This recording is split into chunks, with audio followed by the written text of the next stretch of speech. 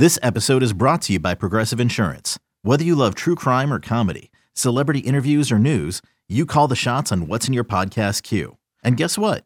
Now you can call them on your auto insurance too with the Name Your Price tool from Progressive. It works just the way it sounds. You tell Progressive how much you want to pay for car insurance, and they'll show you coverage options that fit your budget. Get your quote today at Progressive.com to join the over 28 million drivers who trust Progressive. Progressive Casualty Insurance Company and Affiliates. Price and coverage match limited by state law. I'm Tim Fitzgerald at GoPowerCat.com. And I'm Scott Chasen with Fog.net. This is a replay of WIBW's TV show, The Drive. Here's this week's episode on the 24/7 Sports Podcast Network.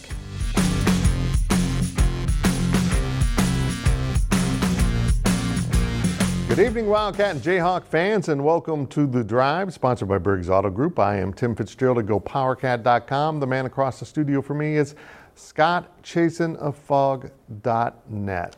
Scott, everyone's coming off of their snack food highs about now, staying up late to watch us. Yeah, Fitz, this is a dangerous show because we're taping before the Chiefs game. We don't know what happened, and if the Chiefs didn't win, I get the sense people are not going to enjoy our shtick very much today. I know, and so if they don't win, should I look happy at any point in this show? No. But if they do win, I should look, I don't know how this I'll works. smile, you frown. That's good. Balance. You can interact with us on social media at facebook.com/The Drive Show, on Twitter at The Drive 13, and of course answer our weekly poll question and make your game predictions on our Twitter page. And remember, if you ever miss an episode of The Drive, don't fret. You can listen to an audio-only version that will appear each Monday morning in the form of a podcast.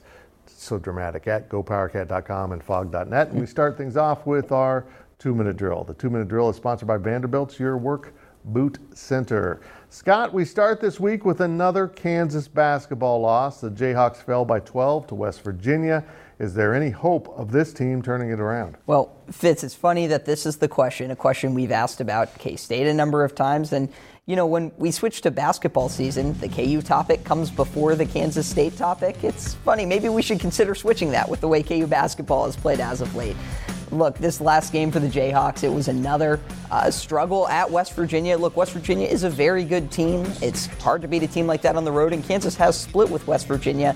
But the Jayhawks have very real problems. Defensively, it was an issue at times. The offense kind of ground to a halt, three-point shooting. You see one make there by Christian Braun, but he only went 2 for 7. Turnover is a big issue for Kansas. If there is hope for turning things around, it starts with that guy, Jalen Wilson. Jalen Wilson was the team's best player early in the year. He was doing things with energy. He was getting to the basket. He was hitting open threes. He was a game changer, even playing the 5 spot at times. But that's really kind of stopped. He hit a freshman wall. I know he's a redshirt freshman. Teams were doing a better job scouting him, playing, being assignment sound and making it hard on him. His field goal percentage dropped. His rebounding at times dropped. His effort level defensively dropped. He seemed to get visibly frustrated. Bad body language. This is a guy who had 16 points, 14 rebounds in the last game. If Kansas can get him going, coupled with the improved play of David McCormick, coupled with a guy in Bryce Thompson, a 5-star freshman, who's played 1 game since Christmas. He had a back injury because he took a bad fall in practice, comes back from that and actually plays really well defensively against Oklahoma State. But then he breaks his finger, I believe his index finger in that game, and has surgery. Those are pieces of a good team. What Kansas doesn't have right now, point guard play has to be a lot better. And that's not just Marcus Garrett. DeJuan Harris had one of his worst games probably of the season, which makes it of his career, since this is his first playing year at West Virginia. He has to play better. The Jayhawks have to do more collectively defensively because they don't have that rim protector in the paint to erase mistakes, so everyone has to play better. Christian Braun took a step in that direction this last game. He hit the deck a number of times for loose balls, but then his offensive game wasn't there. Fitz, I maintain Kansas has the pieces to be a good team, but it's starting to look like the formula maybe won't exist this year to find a way to get all those pieces to fit together. I still think they can beat a lot of good teams. They have beat a lot of good teams. They won at Texas Tech. They have some good wins. But right now, it really doesn't look good. They're about to be unranked for the first time since February of 2009. That's crazy. Well, luckily for them, the schedule is going to turn to their favor a little bit. So maybe they can get some momentum, get some confidence going. Yeah, Iowa State twice and Kansas State will help. Yeah, absolutely. K-State lost to Texas Tech on Saturday, 73-62. But Fitz, it seems like the Wildcats were at least more competitive than in recent Big 12 games. What changed for Bruce Weber's team? You know, Scott, I felt like K-State played its best defense in some ways of the year. You know, that Bruce Weber defense is really a five-man operation. I mean, it's not just about defending your man. It's rotations and all kinds of things that really add up to something really special when they're in system. And this group of guys hasn't had much time and practice to get used to how to defend in Bruce Weber's system. This game they did inside the arc. They were really good defending Texas Tech inside the arc. The problem was they left too many Red Raiders open at the three-point line, and they ended up hitting 10 of 20 three-pointers in the game, and that's a formula on how to lose right there. But because of that defense, I felt like they relaxed on offense, particularly as the game went. They got off to their typical slow start, but as the game progressed, particularly in the second half, they were shooting around 45% from the field and 3 points behind the three-point line. And I know, from the field doesn't sound good, but if you've been following along for K-State, that's a miraculous performance. So K-State did show some signs that maybe they have made a little progress. And I tweeted this out right after the game. I knew coming into the season the wins would be few and far between. I wanted to see progress from the team. And right when I think we were about to see some, Nigel Pack went out with COVID. And now he's back. The team seems to be relaxed a little bit more. I think they realized how important the freshman point guard is to them. I don't know if they're going to win again because they really need to get their Iowa State game rescheduled, which still hasn't been put on the schedule.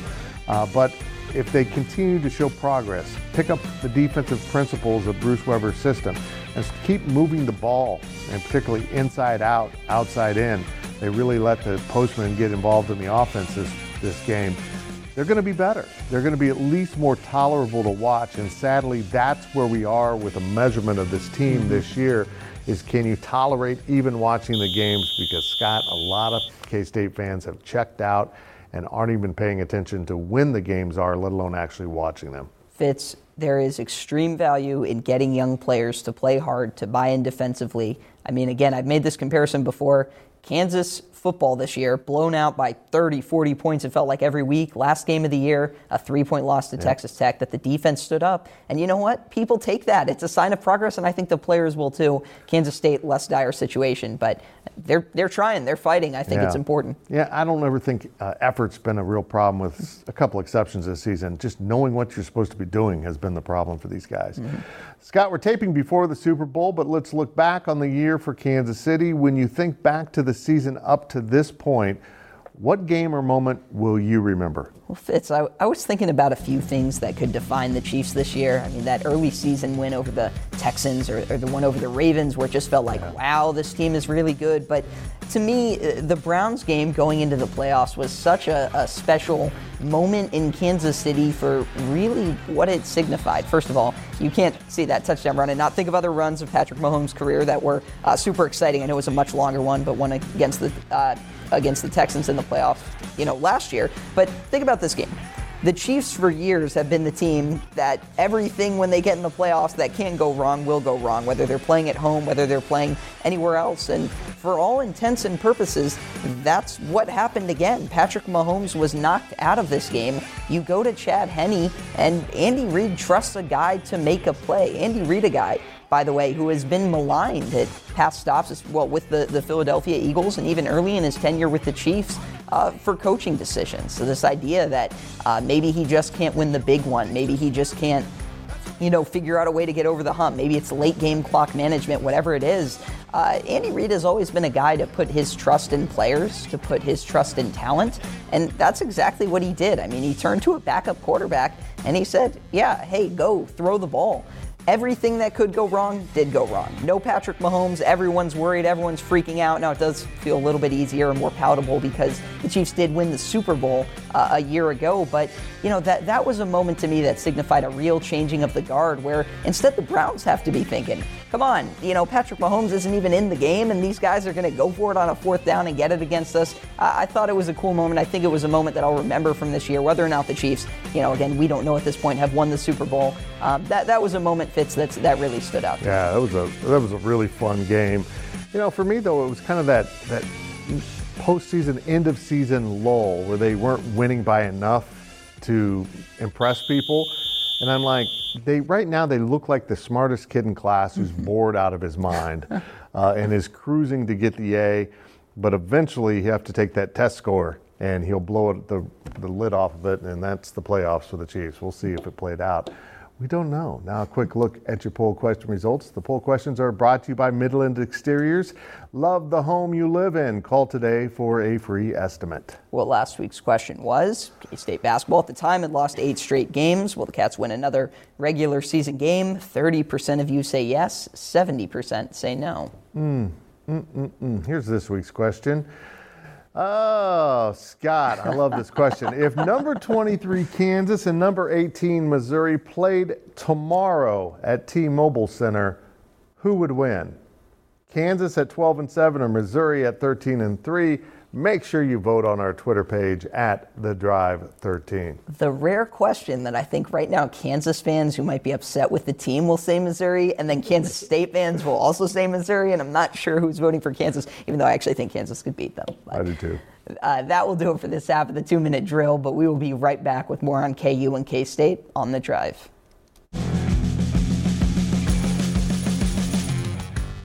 Selling a little or a lot? Shopify helps you do your thing, however you cha-ching. Shopify is the global commerce platform that helps you sell at every stage of your business. From the launch your online shop stage, to the first real-life store stage, all the way to the did we just hit 1 million orders stage. Shopify's here to help you grow. Whether you're selling scented soap or offering outdoor outfits, Shopify helps you sell everywhere. From their all-in-one e-commerce platform to their in-person POS system, wherever and whatever you're selling, Shopify's got you covered. Shopify helps you turn browsers into buyers with the internet's best converting checkout. 15% better on average compared to other leading commerce platforms. And sell more with less effort thanks to Shopify Magic, your AI-powered all-star. Shopify powers 10% of all e-commerce in the US. And Shopify is the global force behind Allbirds, Rothy's, and Brooklinen, and millions of other entrepreneurs of every size across 175 countries. Plus, Shopify's award-winning 24/7 help is there to support your success every step of the way. Because businesses that grow, grow with Shopify. Sign up for a $1 per month trial period at shopify.com/Odyssey Podcast, all lowercase. Go to shopify.com/Odyssey Podcast now to grow your business, no matter what stage you're in. Shopify.com/Odyssey Podcast.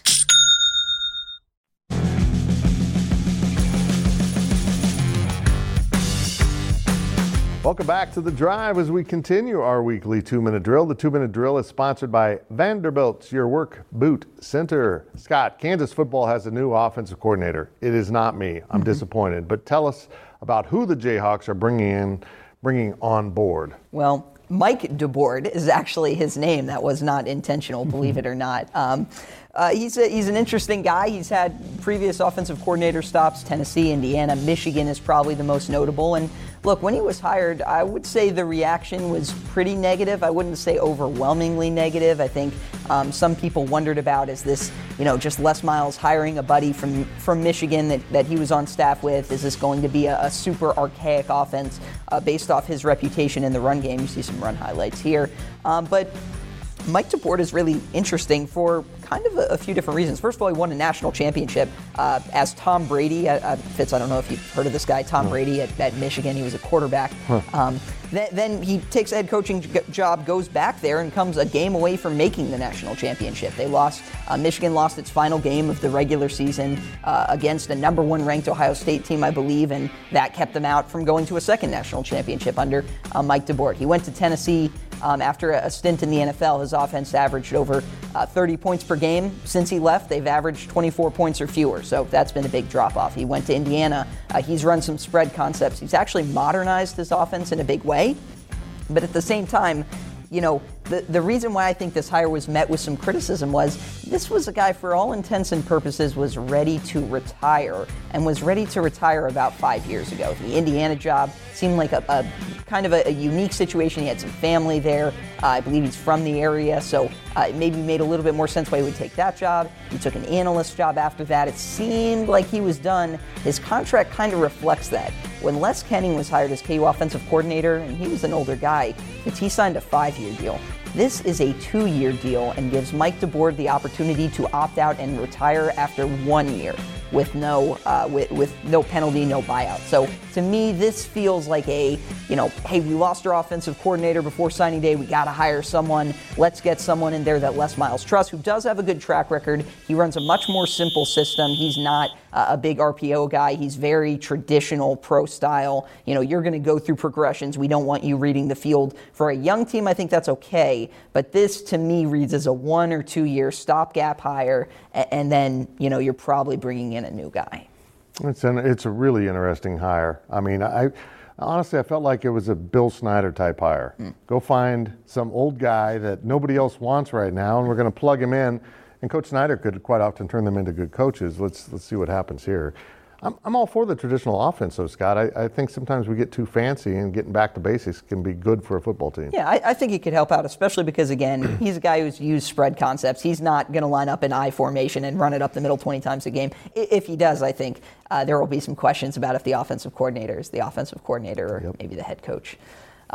Fitz, recruiting is different this year for football programs. K-State picked up some transfers, and 5 seniors, including quarterback Skylar Thompson, are returning. How much does this help the Wildcats? Well, every senior that's coming back really does plug in a key position for the Wildcats. You got Skylar Thompson, of course, at quarterback, so you get him back to kind of have one more season and maybe get the young quarterbacks further down the road with their progression.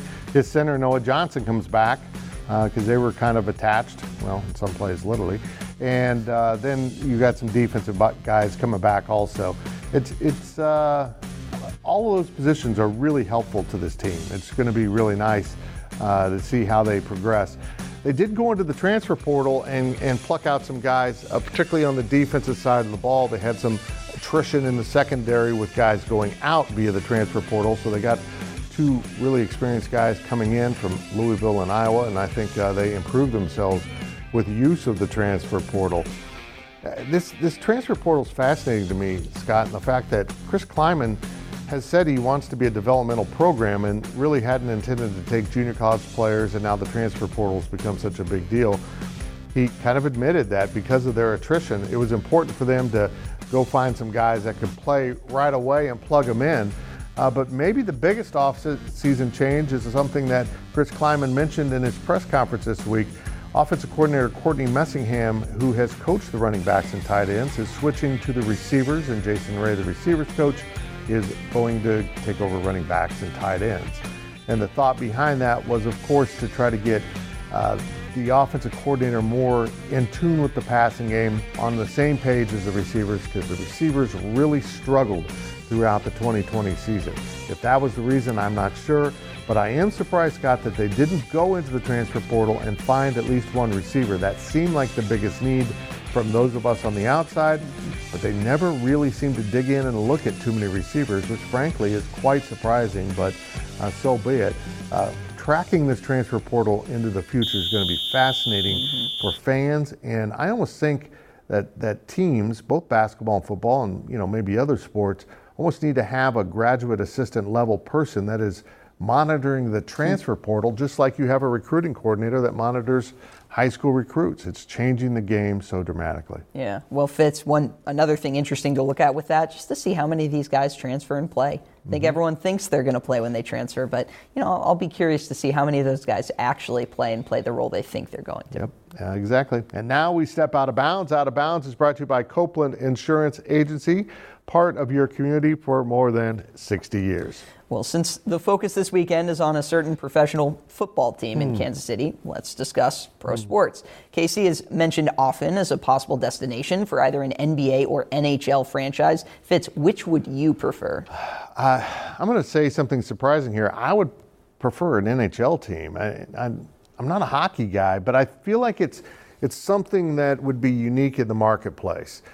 I look at Kansas City outside of the Chiefs, but it's really a college town. I mean, even the Royals are kind of a summer distraction from football and basketball. And certainly with basketball, I consider it a college basketball town with the history of what's gone on in Kansas City and the fact that all the programs in the area like to play a game in downtown Kansas City and the Big 12 tournaments there. I will say this. There's a thought out there that if they add an NBA team, it will water down the fan base for Kansas basketball.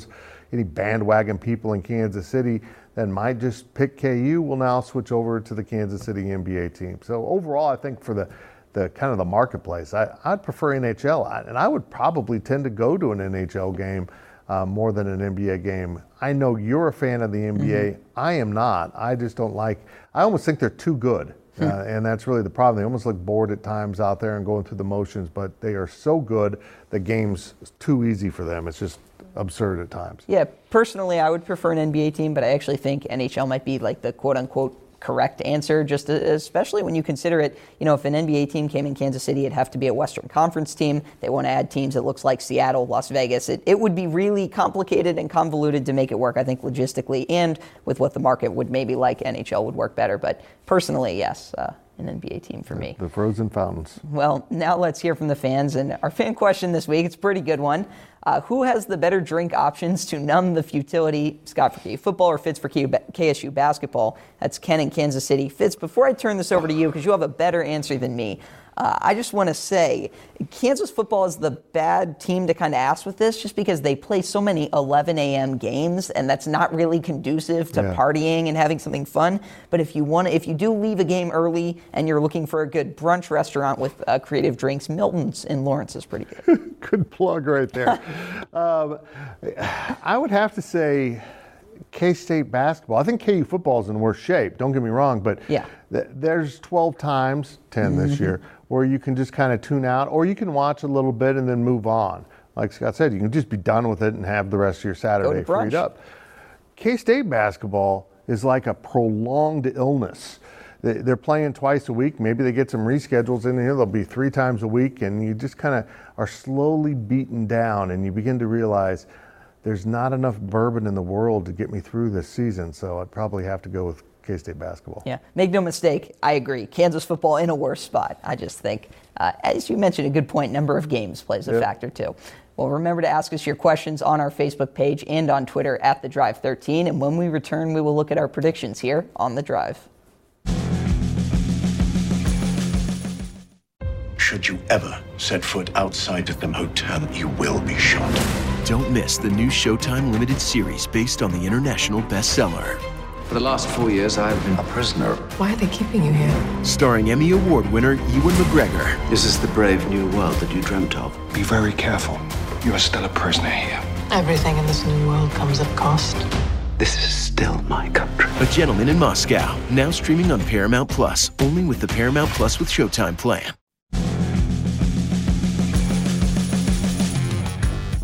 Welcome back to The Drive. As we head down the home stretch of this week's show, now it's time to take a look at our predictions. Remember to make your weekly predictions on our Twitter page at The Drive 13. Let's look at last week's results. Oh, man. Why do we have to do this? Aaron, let's cut this from the show. The viewers went 1-1. Scott went 2-0. The other guy went 0-2. He shall not be mentioned. Fans voted for the Super Bowl. We're 85% for the Chiefs, so that'll be added next week. Here are this week's picks, and we start with Kansas minus 9.5 at Iowa State. Scott. 5 road losses in a row for Kansas. I will take them to cover, but that's a lot of points. I'm reluctantly picking Iowa State, which is actually worse than K-State. I don't know how that's possible. Next is Kansas State plus 14.5 at Oklahoma State. Fitz, I'll take Kansas State. Yeah, I'm going to take Oklahoma State just to stick with my vow to always pick against them from now on. Our last game of the week is Texas Tech plus 10.5 at Baylor. Marquee game, you say. I'll take the Red Raiders, but Baylor doesn't play close games, so it's a little worrisome. I got the Bears. Again, make your picks on our Twitter page at The Drive 13. Now it's time for our On the Clock segment. On the Clock is sponsored by Carpet One, buy local for a strong local community. And let's start with Mr. Scott ChastenofFog.net. Well, it's just a very little amount of time here, but signing day this last week, Kansas officially, one in the early period, one in the late period, signed the 2 highest rated recruits in program history, Quay Davis, a receiver, Devin Neal, a running back out of Lawrence. Recruiting, on-field results don't always line up. The Jayhawks are still recruiting well. As long as that lasts, the Les Miles experiment can remain in Lawrence. What a strange signing day for Kansas State. They announced the signing of 2 freshmen that we knew were going to be signed well in advance. There was no breaking urgent news for K-State football. They had invested their efforts into the transfer portal and keeping some seniors, and we'll see if that pays off on the field in the fall. That's it for this week's edition of The Drive. We will see you next week right here and all week on social media.